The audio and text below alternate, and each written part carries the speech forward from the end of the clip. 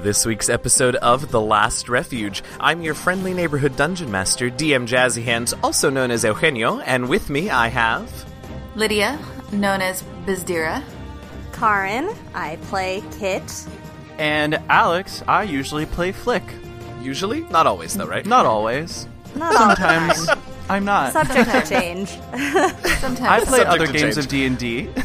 Do you? All right. Happy New Year, everybody. It's Yay. January 2nd, I think, when this Yay. is coming out. So Happy New Year. We hope you all had very happy, healthy, safe, and perhaps poorly choiced holiday season and New Year. Hope you had fun, and now you are recovering. Last week, the party headed back to the mysterious ancient summoning circle so that Flick could practice his consecration ritual on another site that was bound to be imbued with old and powerful magic. What they didn't count on was magical leakage from the site, animating some of the local flora, causing a flesh-eating, magic-absorbing tree to try to consume the three of them. They defeated it, though, of course, and then realized that maybe they should check to be sure that this plan was a sound one. So, Flick cast Augury to see if consecrating the well was a good idea. It wasn't. The decision now is whether to continue east to try to intercept Bria as she returns from Silfson, or to turn back west, say screw it all, and go consecrate the temple right now. That decision, however, is for another day. This week and next week, we're going to be doing some very special episodes to bring everything into focus as we begin to approach the climax of this campaign arc. Well, that, and I won't lie to you, recording schedules in December kind of suck, and we're recording this in December, and we're really also very close to getting Bria back full-time, and we don't want to press forward too much until we have her back with us, because that's very exciting. So, we're going to spend these 2 weeks having some Q&As about everything that's happened over the last year and a half. Hopefully the week after that, we're going to have an all-Bria episode that brings us up to speed on what she's been doing, while the rest of the crew was off assassinating political leaders in Silfson. And then, fingers crossed, the band will be back together and we will press forward with the story at the end of the month. For now, though, let's get this conversation started. Hey, y'all. Hey. Hi. How are we doing this week? Good. Pretty good. Okay, all right. Little hesitation, but we got there. Good.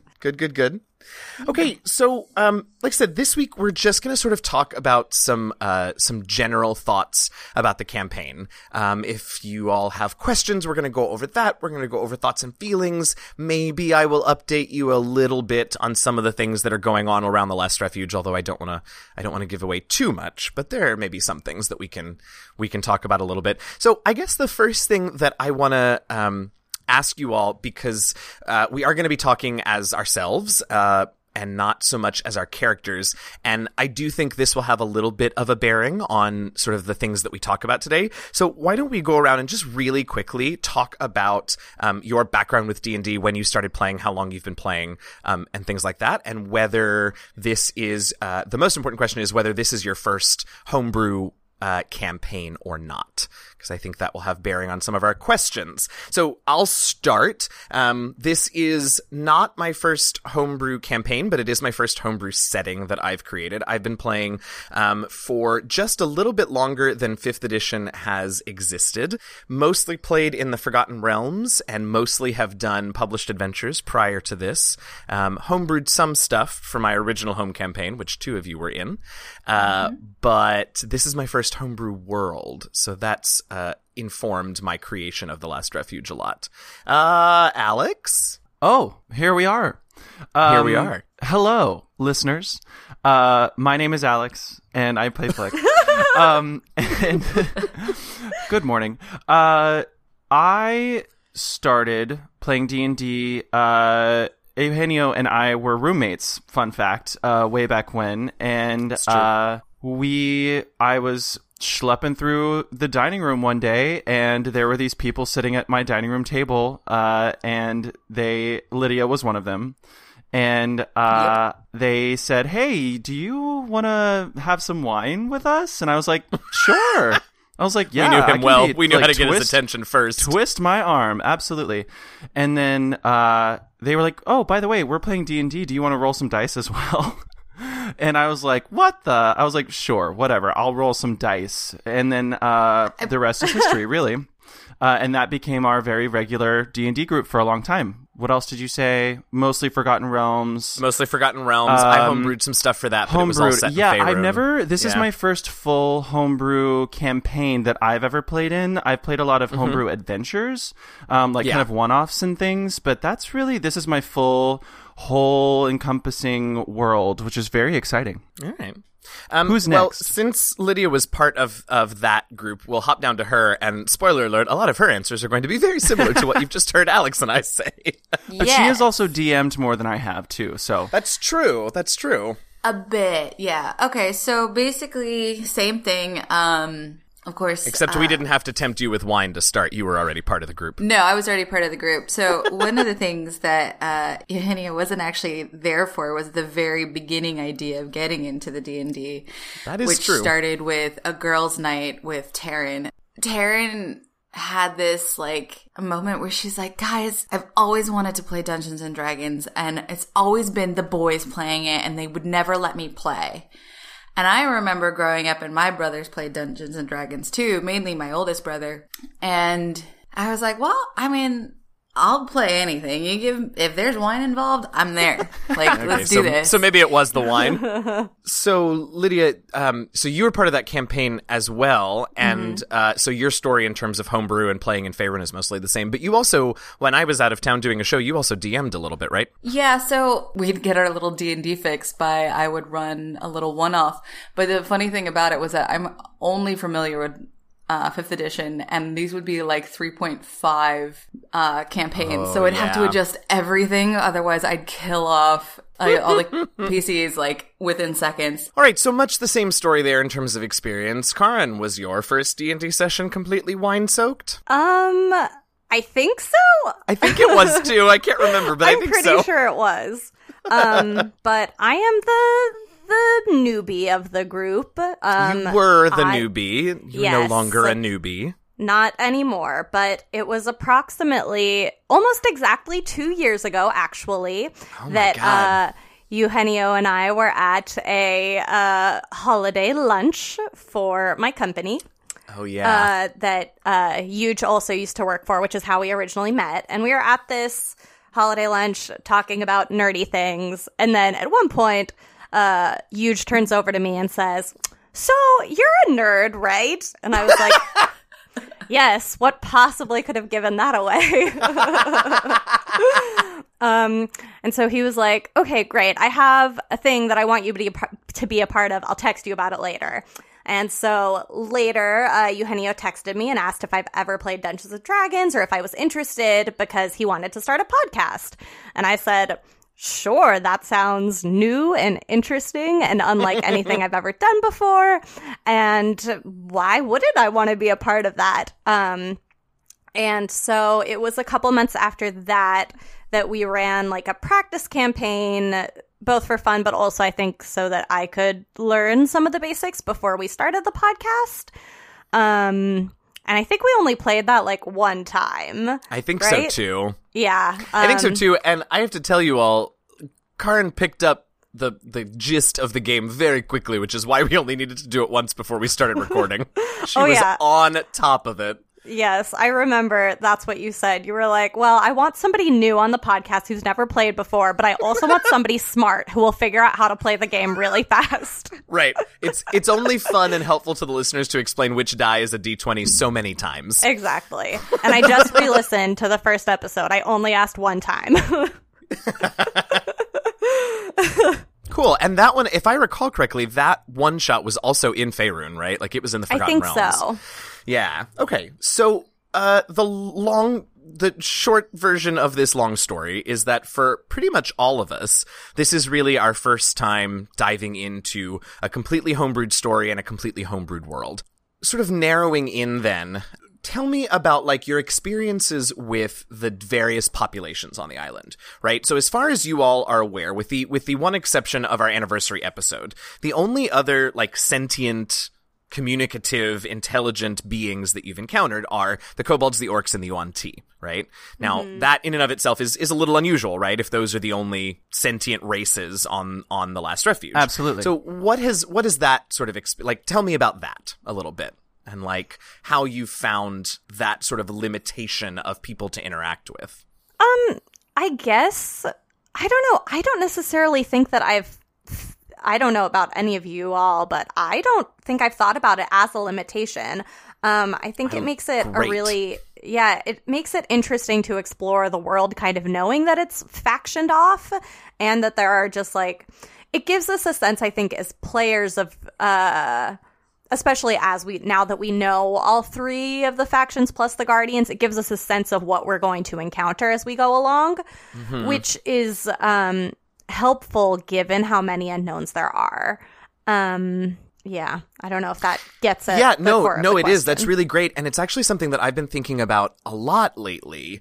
I wanted to create, it's a little cliche, but I sort of wanted to create this like starter island like you have in video game RPGs, right? Where everything was a little bit simpler, a little bit more straightforward to sort of bring you all into the world, into the campaign, into the story. But something I've been thinking about a lot, and part of this was, came up in discussions at some of the panels that I attended at PAX Unplugged, that on the one hand, these sort of monolithic cultures, right, the kobolds, the orcs, and the yuan-ti, are very helpful to you all as newcomers to this world, because like you said, it allows you to set expectations for what you're going to encounter, what you can handle, what you want to accomplish. On the other hand, like sort of in general in the world, in terms of like representation in life, monolithic cultures are not great.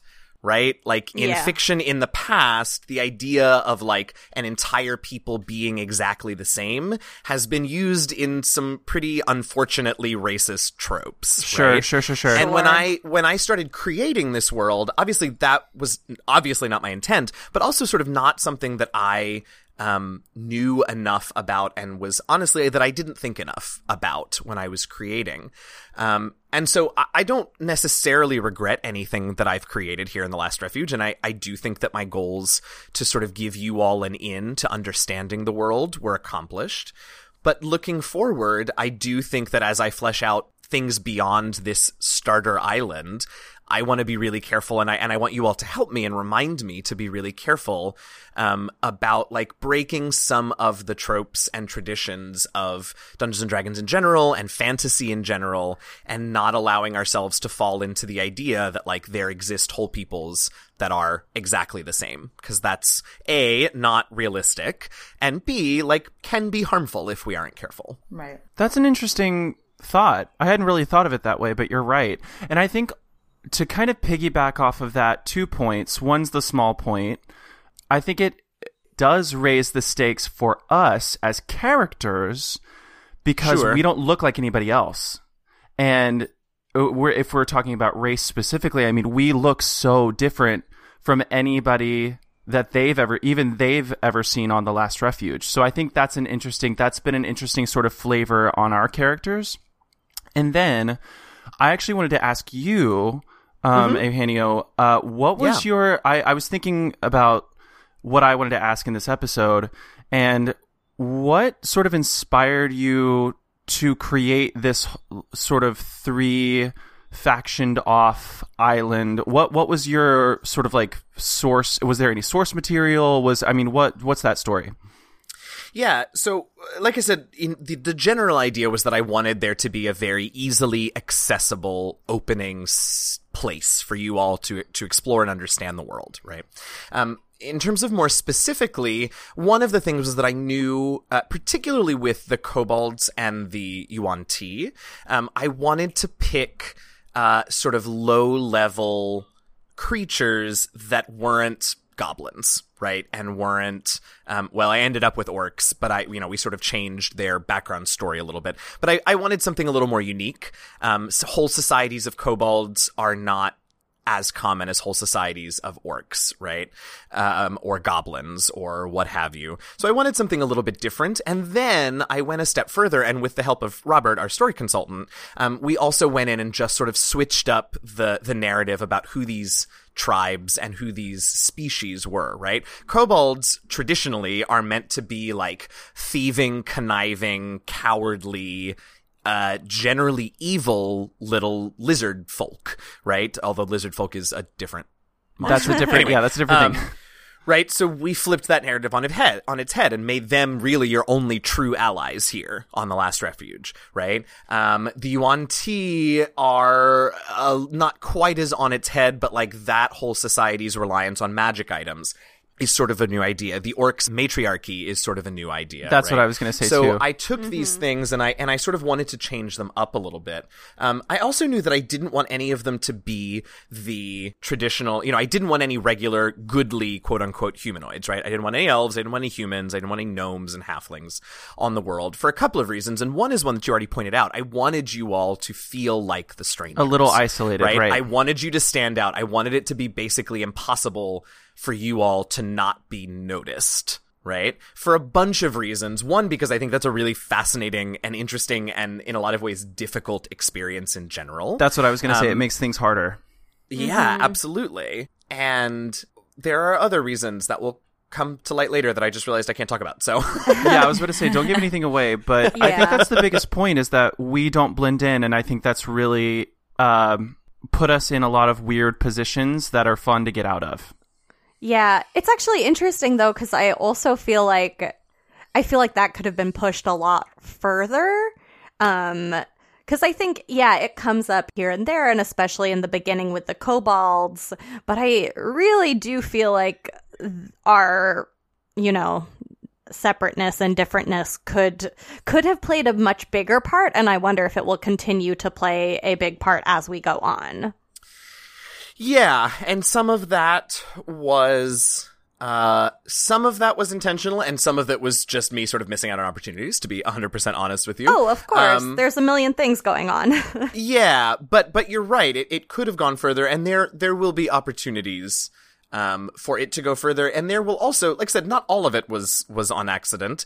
There will be some explanation as to why there have been times where your otherness was not specifically noted, particularly... never mind, I don't want to say that. Cool. Okay, so this is all great. I do want to, now that we've started talking about the three sort of factions here on the island, I want to zoom into the kobolds just a little bit. And I know we've sort of like jokingly addressed this, and I sort of berate you all, mostly kidding about what you've done to this tribe. But actually, I do want to have a conversation about how the Shimmerscale tribe has changed, the role that you all played with it in that, and sort of how you feel about it, right? You all arrived, and this tribe was barely even known to exist, right? Like, the Yuan Ti and the Orcs were aware that they were there, but, like, had basically no interactions with them. They weren't a part of the Guardians. They very much kept to themselves. And now they are preparing to leave the Last Refuge and go exploring, right? Like, that's a big change. Talk to me about that. How do you, I don't know. I give you guys grief all the time, and you push back, and that's fine. And the grief that I give you is in large part joking, but yeah, tell me about that. It's interesting because looking back at when the orcs came to Kobold territory and started attacking, and like I'm flashing back to like them digging and us attacking them digging, and for some reason that episode always reminded me of Game of Thrones. Oh, interesting. And I think like my brain is kind of going more with it, and it's kind of going into like, okay, you have this world where everyone has their own thing, and this is what they do, and this is where they live, and this is just who they are. And then suddenly all it takes is one action to completely topple that and change everything and put everybody at war. And as much as I hate to say it, like, we were that one thing. We started this whole thing of the orcs coming to the kobolds to kill them all. And, we probably started a war with the Yuan Ti as well. But, like, it's the idea of, like, everything was going fine with everybody. And it was almost bland, I guess. Like, everybody had their day-to-day life and all that stuff. And you throw just a small little wrench into it, a couple Asimars and a tiefling, and suddenly their whole world is changed upside down. And it's very interesting to watch it unfold and to think of like, okay, well, what if we had just been like, oh, we're just going to stay with you guys. We're just like, we're not going to go anywhere. We're happy out. This is fine. You know, so I feel like this whole thing could have taken so many different directions, and, you know, like Game of Thrones, like, you don't really know what's going to happen next. Like, you can kind of guess at it, but because of the fact that it's a homebrew and you're, like, all these things are coming to life for you as we're playing. Yeah. Right. You know, it's fascinating to watch it all unfold. Yeah. I think it also starts a really weird conversation about like the double-edged sword of globalization, which is kind of a weird topic to talk about when you're talking about D&D.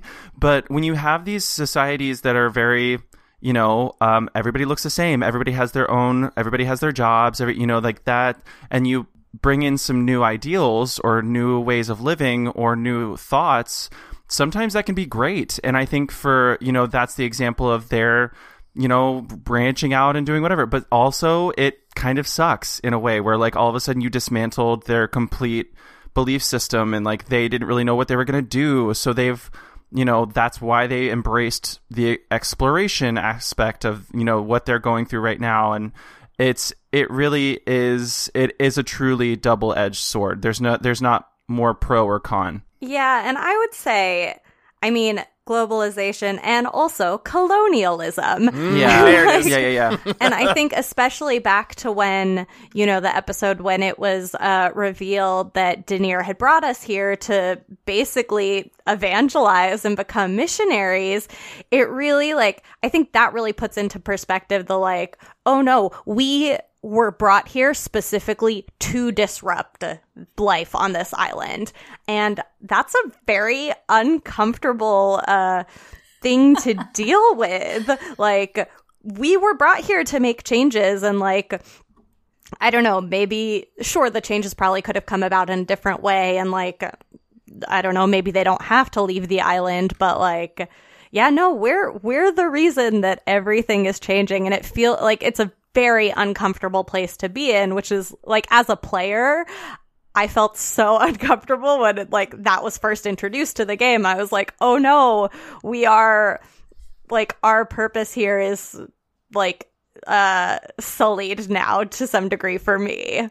Totally. And I was going to come around to that, and that was a way better segue into this part of the discussion than I could have come up with. Yeah. So you all found out basically at the beginning of season 2. We did the whole thing with the kobolds, right? That was when you really first found out that you were brought here because you were groomed by a god from the Forgotten Realms to come and bring his word to the Last Refuge. And one of you is a adulthood long, I guess, devotee and cleric of this god. The other 3 of you are not. And yet you are here because of Denier's will, but you don't have any, I mean, you are not in any real way beholden to him. And tell me more about that, because I want to make it very clear that, like, I set up a very specific reason why you were brought here, and also very specifically did not ask you all to be worshippers of Denier in your backstories, with the exception of Flick. I very specifically didn't make that be part of your life story because I wanted this tension, and I wanted this decision, and I wanted this, like, hard choice. Yeah. I think that hard choice and that tension, both, like, you know, like, our personal biases as players and what we bring in, but also the way that our characters feel about these things. I think that's why we're at such a, like, confusing point in the storytelling right now, because I really feel like Kit is not about that missionary life. Like, I don't, like, obviously we've already interrupted life, but, like, at her core, I feel that Kit, like, just wants everyone to be able to live their lives and be happy the way that they want to do it. So I think that as we go forward and we're trying to figure out what to do, it's this balancing game between, well, we're stuck here. Is there a way to get home? Do we want to get home? Do we want to follow this path that was set out for us, if that's what we believe? Or how do we move forward knowing where we are and how we feel about it? and I find Yeah. it deeply confusing. Yeah, and I should jump in here and say that, like, I did, Alex and I talked about his character, and I knew that Alex enjoyed playing clerics, and that was very useful to the story that I ended up wanting to tell. And I knew that Alex could handle playing a character that perhaps would have very different goals and feelings from what he as a human being playing the game would. Not that the rest of you couldn't, but I knew that I could trust Alex to sort of be a cleric of Denier who was devoted to this god and perhaps be a little less squeamish about the implications of religious colonization. Yeah, it's easy. So thank you for being game for that, because I understand that it's a weird scenario to put you all in. I mean, it's easy to justify as a cleric that you have to worship a god. You know, like that's kind of just the nature of the game. But you know, Right. It is what it is. It's really interesting because it makes me think of so many different things, and for Bizdir, I feel like she's more of like a follower of Buddha. She's just like, whatever, man, like you do you, enjoy life, like live life to the fullest. And so the thought of actually, and I don't think I've ever really thought deeply about this before, but the thought of actually forcing, or like with the consecration of the temple and like forcing in the becoming a home for Denier is, it's a little uncomfortable, because it's like, well, you know, who are we to do that for them? Like Who are we not to our decide place. that should be the way that everybody goes? Right. It's their temple. And I mean, like, if this is the only way that we can get it home, like, I don't know if that's something that she would actually want to do. Right. Like, because in reality, she doesn't really have a home. Sure.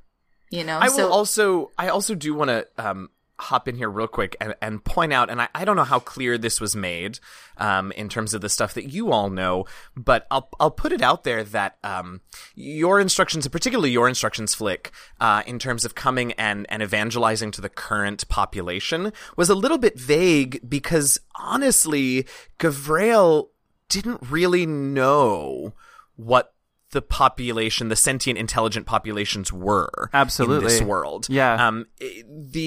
What I can say is that he came in search of a place with a very specific set of sort of requirements that Denier was searching for.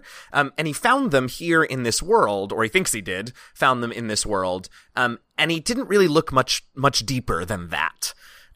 So, you know, whether or not the intent was always to convert this tribe of kobolds and tribe of orcs and tribes of Yuan-Ti, maybe wasn't so much on his radar, and that in some ways makes it even more interesting and difficult for you all, because there are these populations and there is that drive to evangelize, but also they are their own people.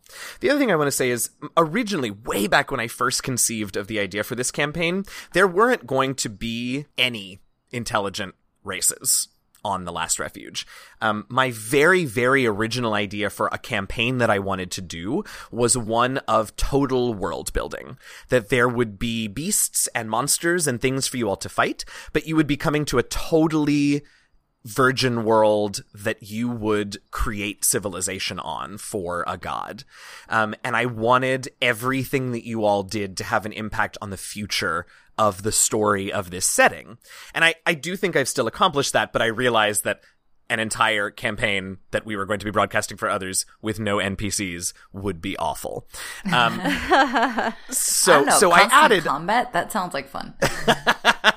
So you know, we added these these individuals and these groups and have allowed you to interact with them. But in the coming weeks, you all are going to be given even more information. Bria, I'll just go ahead and tell you, is going to have some information from her time at the Guardians that is going to further complicate your decisions on what to do. And I want you to know, and I want the listeners to know, that I don't expect or require any particular decision from any of you, right? And I don't know where the next chapter of this campaign is going to be, what the next overarching arc is going to be, because you all do have the power to shape the future of this world in what you do over the next well, it's going to be a while because we move rather slowly sometimes. But, over the next, this is going to sort of close out our season 3. So season 4, like, as you all decide what you're going to do next and you take on the information from Bria and you go into the temple and you do what it is that you're going to do, I have no expectations or requirements of you all and know that your decisions matter and they can be whatever you want them to be. Thanks. I have a question for DM. Yeah, please.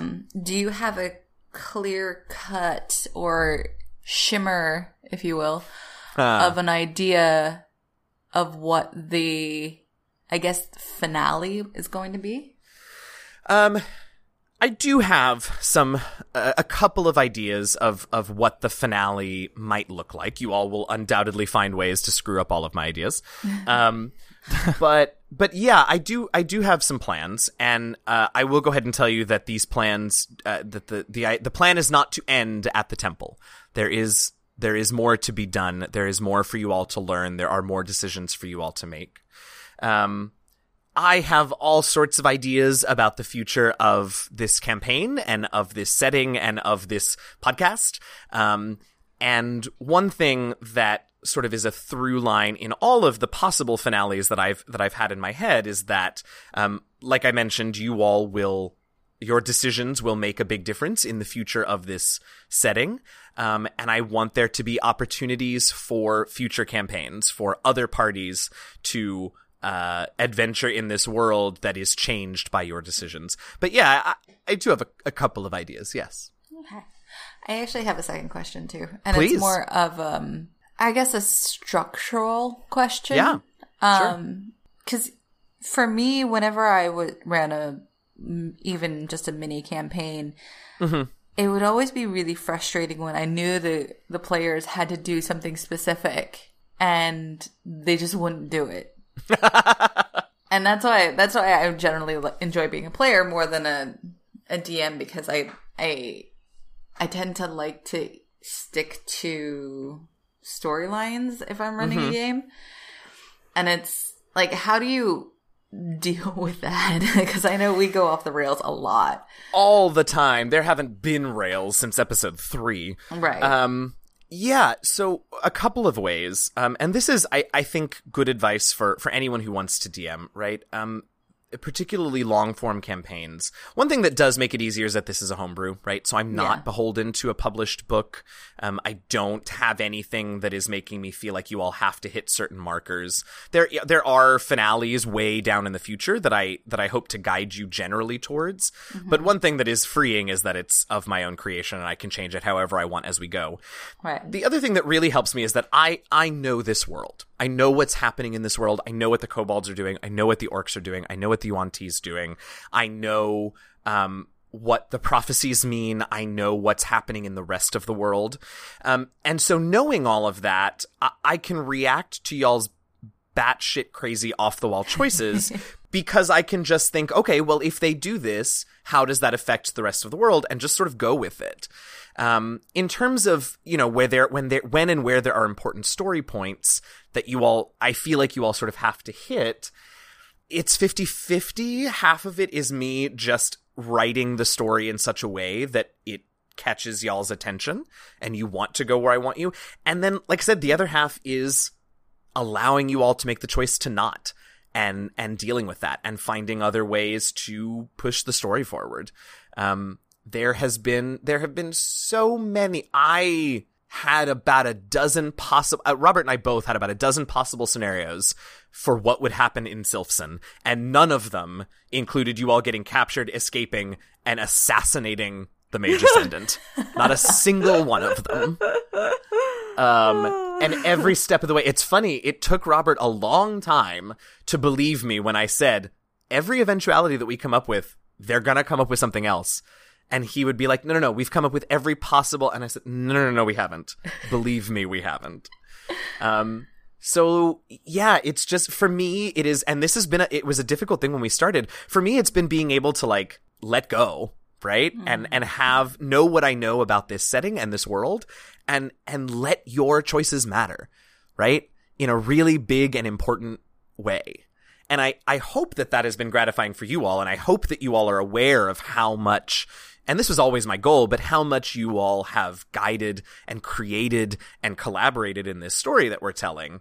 And it's been really fun for me, and I always did, but now, a year and a half in, I trust the three of you and Taryn, who plays Bria, implicitly to, like, be insane and be players and love, like, fucking with my ideas, but also to, like, be true to this story and to tell this story really beautifully and to do things that I never expected. I went back and was listening to some episodes in preparation for these, and, like, the finale of season 2, where we had the funeral for the kobolds, like, I never had any idea that was going to happen, and it was beautiful and, like, really affecting, and you all have done a wonderful job, and I can't thank you enough for really taking care of this story as if it is as much your own as it is mine, which of course it is.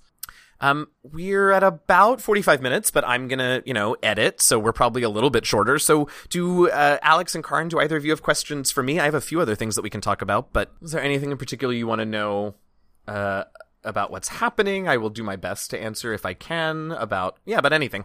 What are those lights about? That I I know, can't tell that you. was one of my questions. I feel like you won't tell us. I can't tell you that. I mean, yeah, I'm curious about what you can tell us about what's happening in the world. Sure. So let's see, what can I tell you? Secrets revealed. Oh my god, I'm so excited. I know. I'm actually going to drop, I hope that I think you all already suspect this, and I hope that I trust you all to not let it affect your characters' decisions too much. I am going to go ahead and tell you a few things about Flick's siblings. The first is something that I feel like you probably all have already figured out, but they're not on the Last Refuge. They're not on this island. Which means that there are other places where they are collecting other keys to access other temples, which means that this temple is, first of all, not unique. And second of all, I will go ahead and tell you that the temples are connected, and that this goes very deep into the history of the world, but they are all connected, and they all sort of served an ancient purpose that really nobody on the surface remembers. But on the surface, Chuckles knows. Yeah. I feel like this is just giant vanishing cabinets. Yeah, and I think once you all find out a little bit more about their motivations, that's going to be yet another sort of bombshell in y'all's plans and your decision making and what you're going to do. What else can I tell you? Okay, so the other tieflings are not on the Last Refuge. They're in other places in this world, going after other temples and other keys. I can also tell you that the orcs, are sort of out of commission for a while. The death of their leader and the shaman, sort of threw them into quite a chaotic sort of battle, but being the martial people that they are, they came out the other side of that sort of governmental chaos just as strong as they did before. They just needed to find a new leader. Sylphson is going to take a little longer, right? They were a very specifically structured hierarchical society. And the three noble houses that were sort of next in line in terms of power and magic items after the Mage Ascendant were, by design, all pretty equally powerful. And so there's going to be a really long period of unrest and struggle, and it's not going to sort of go well for anybody as they struggle to figure out either who's going to lead them or what is next for their society. And they were already really insular before you all came, and it might be, honestly, it could be generations before those gates are opened to outsiders, which is going to have big implications, particularly for the Guardians. It's going to be really difficult for them to recruit new Yuan-Ti to their ranks, which is something that you'll find out a little bit more about when you finally meet back up with Bria. But it's going to be really difficult for them to continue to have future Yuan-Ti involvement for a while because they are just really going to shutter themselves until things get figured out there. That's all really interesting. And I got to tell you, I didn't know that they weren't on the last refuge. I knew Karin did, and I Yeah. knew that you were confused about it, and I wasn't really sure what Lydia thought. I think I was so engulfed in Flick's wants, needs, desires, etc. Sure. that I think I was pretty fooled. And that's, I mean, it's not, Great. and like you said, it's not going to inform any decisions that he makes, but No, of course not. that definitely blew my mind a little bit. Yeah, they are not. And I will tell you that they were on another island. Yeah, I kind of figured that. Also, that's a nice, well, yeah, that's fine. Okay. All right. What else can I tell you? Any other Can things you specific? tell us? Yeah. Because I'm so very curious. Yeah. What was the festival going to be? Oh, sure, I can tell you. So, yeah, basically, what would happen is every year, the Mage Ascendant would gather sort of the community leaders. So, obviously, the noble houses, but then also sort of leaders and powerful folks from the underclasses would bring them all. And what it was in name was it was a ceremony to dedicate themselves to the Mage Ascendant. Basically, what he would do is every year he would gather 18 people up on that platform and use the power of the Shimmer Scale to charm them just in case there was any unrest, any thoughts of any possible rebellion or revolution. He could get the 3 of them, or the 18 of them rather, to joyfully commit themselves to him. And the spell only lasts for like a minute, I think, or maybe it's even an hour. But even if it is an hour, like obviously it would wear off. But the thing about the spell that the spellbinder is able to cast is that unlike regular charm person, you don't know that you've been charmed after the fact. And so it was just his way of sort of solidifying his power every year. For this ceremony. There were so many things that were going to go wrong if you all had allowed that festival to happen. One thing, he was very, very old, and on the one hand, very cautious and very paranoid about his power, but on the other hand, in certain things, he was very overconfident. And what he would not have ever thought to account for was the fact that the addition of you 3 was going to bring the number of people on that platform above the scope of that spell. And there were going to be individuals, and likely at least one of you, if not all 3 of you, but there were going to be individuals on that platform that the spell didn't affect. And that was going to have some implications. Obviously, also, as you have noticed and noted, the spells within these artifacts do work on the days without magic. Only those very powerful spells, so only Prophecy and Mass Charm Person at this point. But yes, and the reasons behind that are a mystery for another day. Yeah, anything else as we wrap up here? What was the blue? I don't even remember when it happened. I just remember It was the beginning of blue. season 3. It was the beginning of season 3, and I'm trying to decide if I can tell you or what I can tell you. Okay, that's fine. Here's what I will tell you. There is a good chance that over the course of season 4, you will find out what it was. Oh my gosh. Polite, but vague. Yeah, unfortunately, that one is a little too tied to some a diplomatic future answer. All right, Yeah. all right. Yeah. I love it. Well, thanks for all that info. Yeah. I'm excited for you all to find stuff out, and I, maybe after season 4 we can do another little one of these where I can do a much larger lore dump in terms of the Last Refuge in the surface world. But we have unfortunately chosen a time where a lot of answers are about to be revealed in the next season. Yeah. And I don't want to get too ahead of ourselves for any of that. How exciting. Yes, I think it is too. It is very much. All right. Any last minute questions? Any last minute thoughts? No, but I'm glad we got to do this. I feel like it's nice to have a moment to debrief, because when we're in the midst of the game, it's so easy to let things just fly by. So it's nice to talk about it. Yeah, I'm glad we did too. And I'm also glad that I had a chance to tell you all that I do not and have never and will never feel like you all have to make certain decisions. And there's a lot of decisions in season 4 that are going to come up. And I have a feeling that the 4 of you, because we'll have Bria back, are not going to be in agreement about them. And I look forward to you all finding ways to navigate that. And I say this all the time to you on and off the air, but the The decisions that you make should be yours and your characters, and please do not worry about my story. I have so far and will continue to make it work.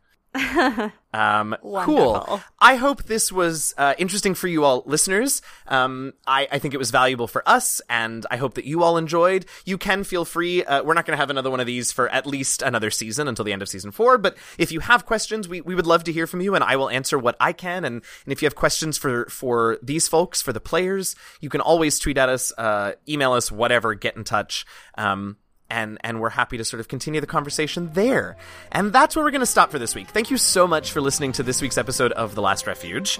Be sure to listen next week. We're going to have another little Q&A session, but it's going to be a little more focused, a little more specific about the prophecies that these folks have received from a couple of different venues, what they might mean, and how they're going to affect their decisions when, in a few weeks, we get back to the story and they start having to make some hard choices. If you enjoyed your listening experience, it would be fun if you could leave us a review on iTunes, Stitcher, Google Play, or wherever you download your podcasts from. The more 5-star ratings and reviews we get, the better our placement on those sites. The better our placement, the more people will get to listen. We really do appreciate it, and as we head into Season 4, we would love to up our listenership that much more.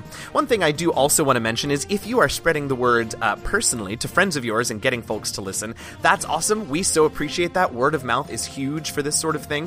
One thing that we want to make sure that you are aware of and that you tell new listeners about is that we do have a bunch of episode recap episodes for Season 1 that make a really easy and much less time-consuming way for new listeners to get into the show. We only have them for Season 1, but it's a way for folks to get caught up on Season 1 without committing to 23 hours of audio, just to see if they like the show, if they like the style, and if they do, they can pick up in Season 2 with full episodes. So be sure to spread the word about that. As I said, remember that you can reach out to us on Twitter and Instagram at @DNDLastRefuge. That's @D, the letter N, D, Last Refuge. We'd love to have you follow us. Let us know what you think of the show. Of course, you can also email us at dndlastrefuge@gmail.com. We've got our Patreon page where you can pledge as little as $1 a month and get access to all sorts of benefits and perks like bonus content, early access to monthly episodes, character sheets, and more. Be sure to check out everything you can get your hands on at patreon.com/DNDLastRefuge. We want to thank some of our awesome patrons here in the new year. Thank you so much to our Shimmer Scale tribe leaders, Los Vargases and Eliyahu of Merk Grove. If you want to get shoutouts on the show, hop on over to patreon.com/DNDLastRefuge and become a patron. You can also visit our website at www.dndlastrefuge.com. We have got bios for the players and the characters, fan art, and a link to our Patreon. Once again, www.dndlastrefuge.com. As always, I want to thank BattleBards for providing a lot of the fantastic music you hear on our show, and D&D Beyond for being generally amazing in every way possible. Check out both of those services at battlebards.com and dndbeyond.com. I want to thank Robert Hupp, my story consultant for this campaign, and last but definitely not least, all of you for listening. I am your friendly neighborhood dungeon master, DM Jazzy Hands, also known as Eugenio, and with me I have... Lydia, I play Bizdira. Karin, aka Kit. And Alex. And Flick. They are separate people. Happy gaming, y'all. Happy gaming.